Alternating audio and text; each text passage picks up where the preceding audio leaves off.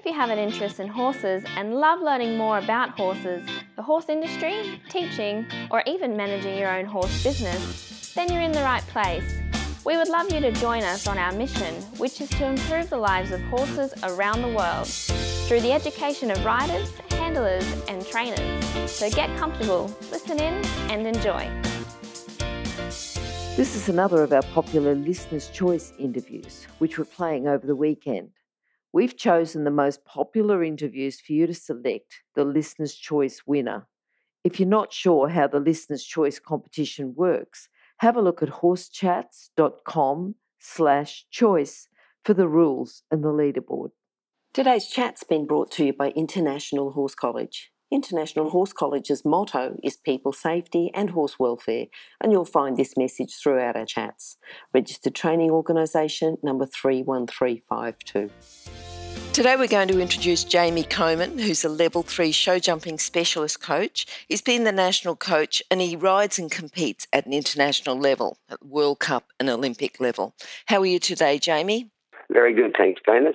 Great to catch up with you, and hopefully this interview goes really good. Good to talk to you too, Jamie. Jamie, I'm going to start off by asking you your favourite quote. Look, there's many, and there's some that can be aired and there's some that can't be aired. But pretty well near enough isn't good enough, yeah. Okay, now if you can tell me, I'm just picturing you teaching that if someone does something that's just not quite right, but if you can tell me how it's helped you in the past. What it's done is made me be very precise in what I want with my horses and given me a lot of discipline in making sure that everything is good as I can for my horse and for myself. And as in my teaching, I try and sort of really explain and get them that they want to be as good as they can be. Jamie, can you tell me about how you started with horses, what your first memories are? My vivid memories would be my parents had a dairy farm and then a beef farm, and I remember going to the dairy every morning with my father, and we used to use just the horses then to bring the dairy herd in, and he would always tie my pony to his horse's tail, and we'd go off and, bring in the cattle. And just growing up with horses. Obviously, then horses were a big thing on farms. So, I was around horses all my life and just grew up with them. So, that's part of life, was riding a horse. He must have had a very special horse as well to allow the pony to be tied to its tail. Yeah, like nowadays you would never think to do that. And it was just one of those things. It was just part of nature, part of being on a farm, and that's how we grew up. So, it was great, very good. And I remember when we'd go and if there had been a flood or anything, the first and foremost thing he'd tell me, take my feet out of the stirrupines when we'd be crossing the creeks, so I never got caught on my pony or got washed away or whatever. So, some really good experiences in my life. Good.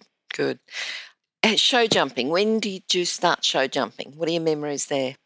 My memories are watching show jumping on TV when TV first was, out there. I remember watching, the Olympics and seeing that and just thought, wow, I would love to do that one day. Everyone has dreams and that, and, a lot of people never, ever can fulfill those full dreams. But I was very lucky, very lucky.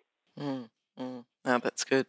And then going from watching TV and watching the Olympics to becoming a horse professional rider, professional coach, what was that pathway like? What were the choices that you made? Because everyone makes choices. It's not a matter of just it happening. You make choices for it to happen. So what were your choices? What were your reasons? Yeah. Look, I love sport. I would have loved to have played rugby league, but I was always told I wasn't big enough. And, I was always going to be injured doing that. I had to get a trade. I wanted to do a trade in case I got injured doing something, whether it was riding horses or playing football. So I wanted to do a trade, which I done as a cabinet maker. So I had that there. And then with the horses, I just felt, I could make something of it.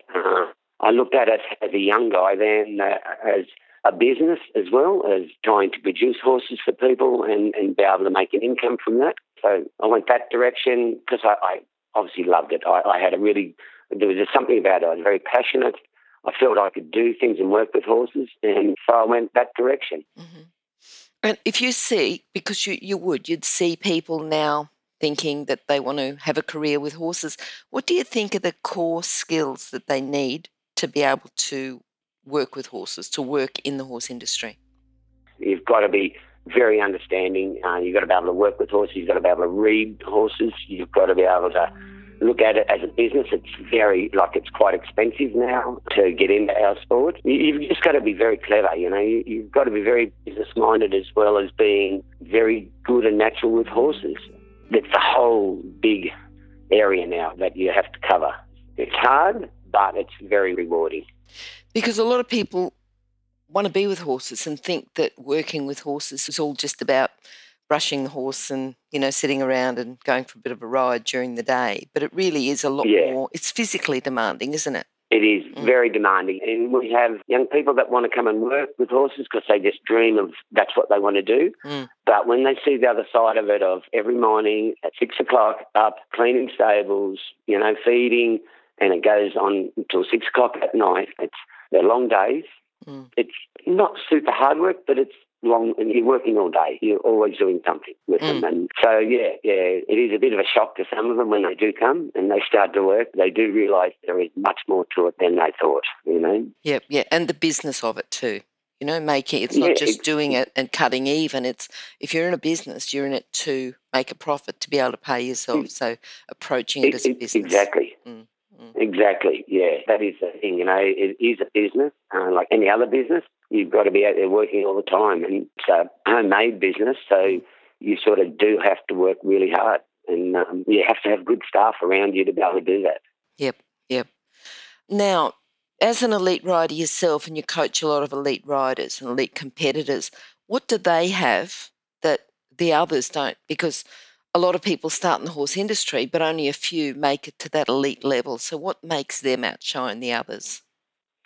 Look, a lot of it is just how hard you work. You have to work, and the ones that do become elite are the ones that are doing it every day and have the opportunity to be able to do it every day.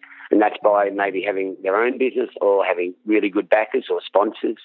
But it is seriously like a full-time job of just working and training. Like every day you want something better when you train. And those ones that are prepared to put in those hard yards and work really hard, that they reap the rewards at the end.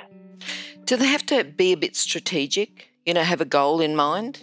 Because there's a lot of people work hard but seem to go just round and round in circles and don't really get ahead. Yeah. That's exactly right. And you see that in riders and, you do feel sorry for those people. But, it's just more, a lot of it is luck. A lot of it is luck as well, having the right horse at the right time. A lot of the guys, there's some super talented riders, but they just can't afford to keep their horses. So, they get to a stage where that horse should be an elite horse and that rider should be an elite rider, or is. But unfortunately, they have to sell their horse, and that's just how it is. That's our business. What about sponsors? How hard is it to get a sponsor, and what do you need to offer a sponsor? Sponsors are very difficult. Sponsors are there, and there's quite a lot of them, but in monetary-wise, very small percentage of money comes from it. They will help you with maybe your tack or feed or, products for your horse and that, but money-wise, not a lot of it. Look, I've got a couple of sponsors that have been with me for a long, long time because I've done the right thing by them. So it's not like someone's going to magically come along and offer you, $250,000 a year as a wage and all your expenses. Is that right? That would be wonderful if that ever happened, but no, it doesn't happen like that. Our sport, in the rest of the world, in Europe and that, it is a major, major thing to watch. But here, I think because our country's so big, it's very hard to sort of, really rein in people to come and watch enough of us, and which is a real shame. A real shame, because when we do get them there, they really enjoy themselves, So, yes. Yeah. All right. Yeah. Can you tell me about a person that's influenced you along your way? Yeah. Look, I've had some great advisors, great people behind me. And first and foremost, I'd have to start at home with my wife, Sue. She's been amazing. Keeps me level-headed because she knows how frustrated I can get because I want to be there and I want to do it right and that. She's been a big influence on me, on me as a person and me as a rider. Yes, been amazing. And my daughter is a real backer. She backs me big time. We work as a family business, My daughter's husband, he sort of looked after the financial side of it, you know, making sure that this is organised and that's organised. And my wife, Sue, and my daughter, Hayley, and my son-in-law, Ryan, we all work in a family business. Sue and Hayley both ride as well. Ryan, he has a CEO job, but he still looks after the finances. So, it's great. It's really good. Really good. Stop. I need to interrupt this chat for a hot-off-the-press notification. That is, that the latest version of the book, 101 Careers in the Horse Industry, is now available, and the best news is that it's a free download. So if you work in the horse industry, if you have a plan to work in the horse industry and have a career in the horse industry, or if you know someone who plans to have a career in this fabulous industry, then this is an essential book for you to read now and then keep as a reference as you progress through your career. With over 100 jobs to choose from, you'll probably find at least one that you'd happily do without being paid. So simply go to internationalhorsecollege.com, scroll down to the bottom of the page and click on the 101 Careers in the Horse Industry button to receive your free career book. Imagine, maybe one day you could be a guest on Horse Chats. Major horses who've influenced you. You know, I could go back years ago that no one would know a lot of the ponies because I only rode in the country. I didn't ride in the city or big shows and that. But look, in yesteryears, from when I became an elite rider, I had a horse called Modra, which was a very good horse. Another horse that came from a good friend of ours, Rod Brown, and John Fay, a horse called Casual. He was the start of my winning World Cups. He was just an absolute wonderful horse to me. He went on to go to the Seoul Olympics, that horse, so that was lovely to see. A horse called Zazu, I went to the games on in 2000, Sydney Olympics. He was an amazing horse. He was everything you wish for. Mm-hmm. He made me look very good. It's very humble of you to say that. It's good. Yeah. Okay, what's your proudest moment? Proudest moment? I suppose, again, I'll have to go back to the games, it was amazing. I was last to go on the first day and everyone had stayed to watch me ride and the crowds were amazing. I'd never rode in front of a crowd like it was at the Olympics and, you know, I was last to go. It was such a long day. I was 79th, I think it was. I think there were 79 of us and I just had to wait and wait all day and just thinking I've got to ride into this ring. Everyone has waited to watch me ride. Don't mess it up, you know. And he came away and the horse jumped amazing. He jumped unbelievable. I had a 1 down and a time fault and it sort of ranked me in the top 3 in the world. That was unbelievable. That was a feeling that I've never had before. Mm-hmm. And having my parents there to watch me and my wife and daughter and just going back to the mess hall at the games, you know, and having all people that I'd never known, sports people that I'd never known. I'd seen them, but I didn't know who they were personally. Mm-hmm. And having people like Kathy Freeman, Kieran Perkins, those sort of people come and, you know, pat you on the back and say, you know, great today. You know, that was amazing. That's really good. Yeah. From, you know, like it's one thing for other show jumpers to be watching you, even dressage people and eventers who've got the same interest, you know, basically the same interest. Yeah. They've gone in a different direction, but the same interest. But when you've got people coming from other sports, wow, that's really something. Yeah. Yep. And they're winning gold medals and that. You know, it was just amazing. So that always holds a lot in my mind, those sort of moments. All right, we're going to go on to some training exercises. Yeah. Tell me how important gymnastic exercises are. Look, they are extremely important to become precise yourself as a rider and for your horse to become athletic and gymnastic and what we would call sharp thinking, you know, be aware of where the top rail is or the back rail is on a jump. Mm-hmm. I use a lot of poles. If people understand that do train with me, it may be a little bit frustrating to them to start with, but I use a lot of poles on the ground. And as I say to them, your poles are like a bag of potatoes. You just throw that bag of potatoes anywhere, and wherever those poles land, make something of it. Teach yourself to make an exercise from it. So pole work is very important because there we can make a little mistake and we don't scare our horse or we don't injure our horse just with the pole on the ground. So that's really important to me. And gymnastics that we use yes, to keep the horse very confident without making it work too hard and try too hard, because, you want to save your best jump for in the ring, but you want them feeling good in themselves and sharp in their mind and good with their technique. Mm-hmm. Some people build very, very big gymnastics. I'm not a great believer in that. I like to keep them only at, at 110 maximum height, mm-hmm. and that's enough because I have to work hard enough. Tell me a gymnastic exercise that you use. I've got a favourite little one where I have... I thought you'd have a favourite. Yeah, if I said... Yeah, yep. I've got one that had an elevated rail, which I call an elevated rail is about 20 centimetres off the ground. Yep. I like to have what I'm going to say is 14 walking paces, normal walking paces, to another elevated pole off the ground at 30 centimetres. And then I walk... I'm talking in feet, which I apologise, but... it's easier to work out in feet. Yes. Isn't it? Yeah. I walk 10 feet to, just a nice little vertical or oxa. And it just gets them... First one is, because normally the first elevated is that they'll look through, so they might make a little mistake over that. So they learn to actually focus early and learn to jump that first little elevator.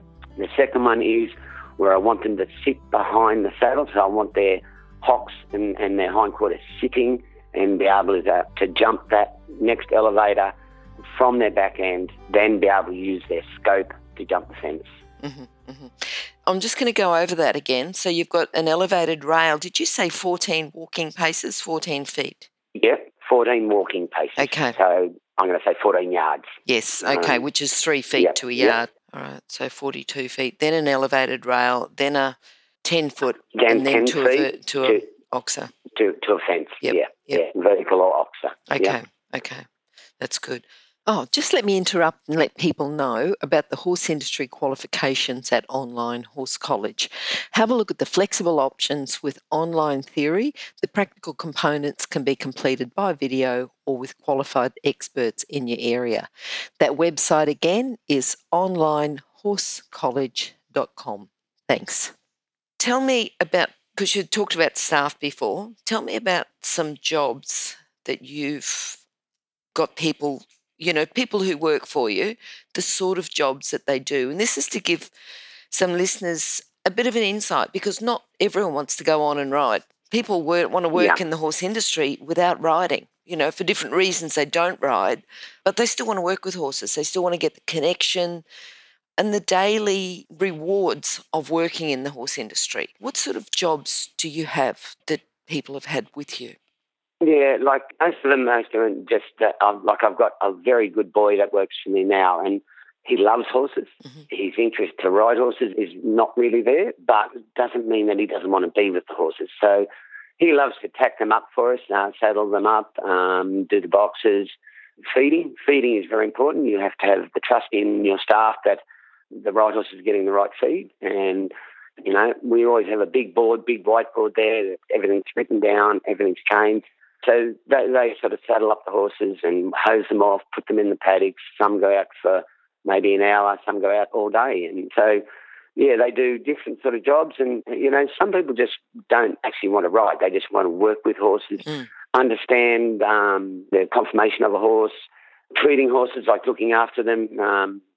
They might need something for a cough or something. They learn how to do all of that. Bandaging, learning how to do all the bandaging of horses. Yeah, just everyday things that they feel they can be really responsible to do and feel they can do it. And look, they get as much out of us winning a class as what we do, like they love it. If you've got good staff, they'll always ask you when we get home, how did they go? Yes. And you know that they love it, that that they want to be a part of it and be involved. So, Yes, yeah. There's a lot more to working with horses than just a job, isn't it? Yes, yeah. They feel, they've helped get those rewards for you, and that's what you want them to feel like, that they are part of the team, and they are appreciated. Oh, there was something that I was going to ask you when we were talking about the gymnastic exercises, because I know you train a lot of eventers. It's not, you don't just train show jump riders, you train event riders for the show jumping phase. Yeah. What's the difference between training or do you notice a difference between training eventers and training show jumpers? Oh, very much so. There is a big difference. We can prep a horse and have a horse peak for a class in show jumping, Whereas to have an eventer prepared and peaking for 3 disciplines is seriously hard. And these horses, I admire the eventers, the eventing horses. I think they are something very special because what they do, and the top end ones, how they can do it and pull off 3 phases or 3 different disciplines and be good at all of them is amazing. Yeah, so there is a big difference in preparing a show jumper to an eventer for our show jumping, because we've gone from galloping hard as at 570 metres per minute or whatever they run at, or 550. Yep. They're coming back to having to then ride a show jumping course of very careful gear, of very careful poles, jumping gear at 375 or 350 metres per minute or 375, and having them still want to get in the air and jump, whereas the cross-country fences, they don't want them to jump so big. They want them to jump, just jump them to save energy and to make time. If they jump too high and too big, they waste time. So to bring them from cross-country back to show jumping, it's really, really hard, really hard. So, we do different little exercises. I do a little trotting exercise for the eventing horses for show jumping just to slow the horse back down, get them working their legs again where we need them, getting the rider back in a different position because they ride cross-country nearly always 2 point. Mm-hmm. So they're out of the saddle and galloping. Show jumping, they've got to go back to a 3-point seat a lot of the time. So it's just structuring your work and knowing each horse, knowing when you walk a course of show jumping, some of the event horses, they will actually take one less stride than a show jumping horse would take because they've naturally been galloping. So there's different distances on courses where I'll get some of my riders to take one less stride than the normal regulated stride, So there's a lot to it. I love it. It really makes me think about how we're going to prep each horse. And we don't know how the horse is going to be until after it's cross-country. We never really know what we're working until we pass our trot up next morning before the show jumping. Yep. So Yep. It's a totally different ball game altogether. Uh-huh. All right. Have you got a book that you'd recommend for our listeners? Look, I'm not a big reader, and I don't. Everything I've sort of done in my own career, how I have learnt, is just by watching and listening. I'm a big fan of just sitting at if I'm at a big show, whether it's here or in Europe, wherever, more so at the practice area than in the main arena. Just seeing how they warm in, how they do things, everyone has their own little system of how they prepare for each class. Yep. So you're really using that. You're really using that as your something to complement your own riding. So it's not just about riding and riding and riding. It's about learning, from books, from other people, from videos to complement your riding. Yep. Yes. And, the only sort of books I've read are sort of a thoroughbred book and, of Bart Cummings, his life and career. Oh, yeah. And, that was amazing, how his father and grandfather and then himself and how their dynasty has come through now. And just reading Bart's book was amazing, just in how he really backed himself through, good times and hard times, and how he came out the other end as one of the most amazing racehorse trainers ever and always will be. Yep. So that was a good influence on me in just getting my head around that, you just got to keep going. You just got to keep at it and you will get the rewards. Yep. What are you looking forward to now? What does your future hold? My future is staying as a very good coach, being a very good coach, being there for normal riders and elite riders. That to me, in my eye, they are all the same and they are coached and trained the same and in different levels, but I want to give my best to whether I'm teaching a first-year rider or a rider going to the Olympics. Nothing changes for me. And that's what I say to a lot of my riders. I teach a lot of riders that only want to ride at a level, and that's that, and they understand that, but I will give them the best knowledge and the best help with their training that I can. It doesn't change. Mm-hmm. It doesn't change from an amateur to an elite. Yep. Jamie, how can people contact you? Just through my wife's email address, which is, I think you've got that. Yes, so, I do. You want me to, Yeah, and through that. And our new farm is called Good Spell Farm. Yep. It's a lovely property and we're setting it up. We're underway with it. It's all very good. Okay. Yeah, I'll get those contact details and we'll put them on our page, which is horsechats.com/Jamie Coman, because we'll give you your page for the show. It's been wonderful talking to you, Jamie. It's been very good. Hopefully people have learned from that, your guidance and direction that you've given them, and they'll go on and do amazing things from listening to you. So thanks very much. If you've enjoyed this chat, then please comment, rate and subscribe. If you'd like any changes or recommendations for guests, then please contact us through horsechats.com. And while you're online, have a look at the government-accredited courses at internationalhorsecollege.com. Registered Training Organisation 31352. Remember that our comments and instructions are general in nature and do not take into consideration your individual horses or your individual ability and circumstances. If you enjoyed this podcast, then please leave your comment below.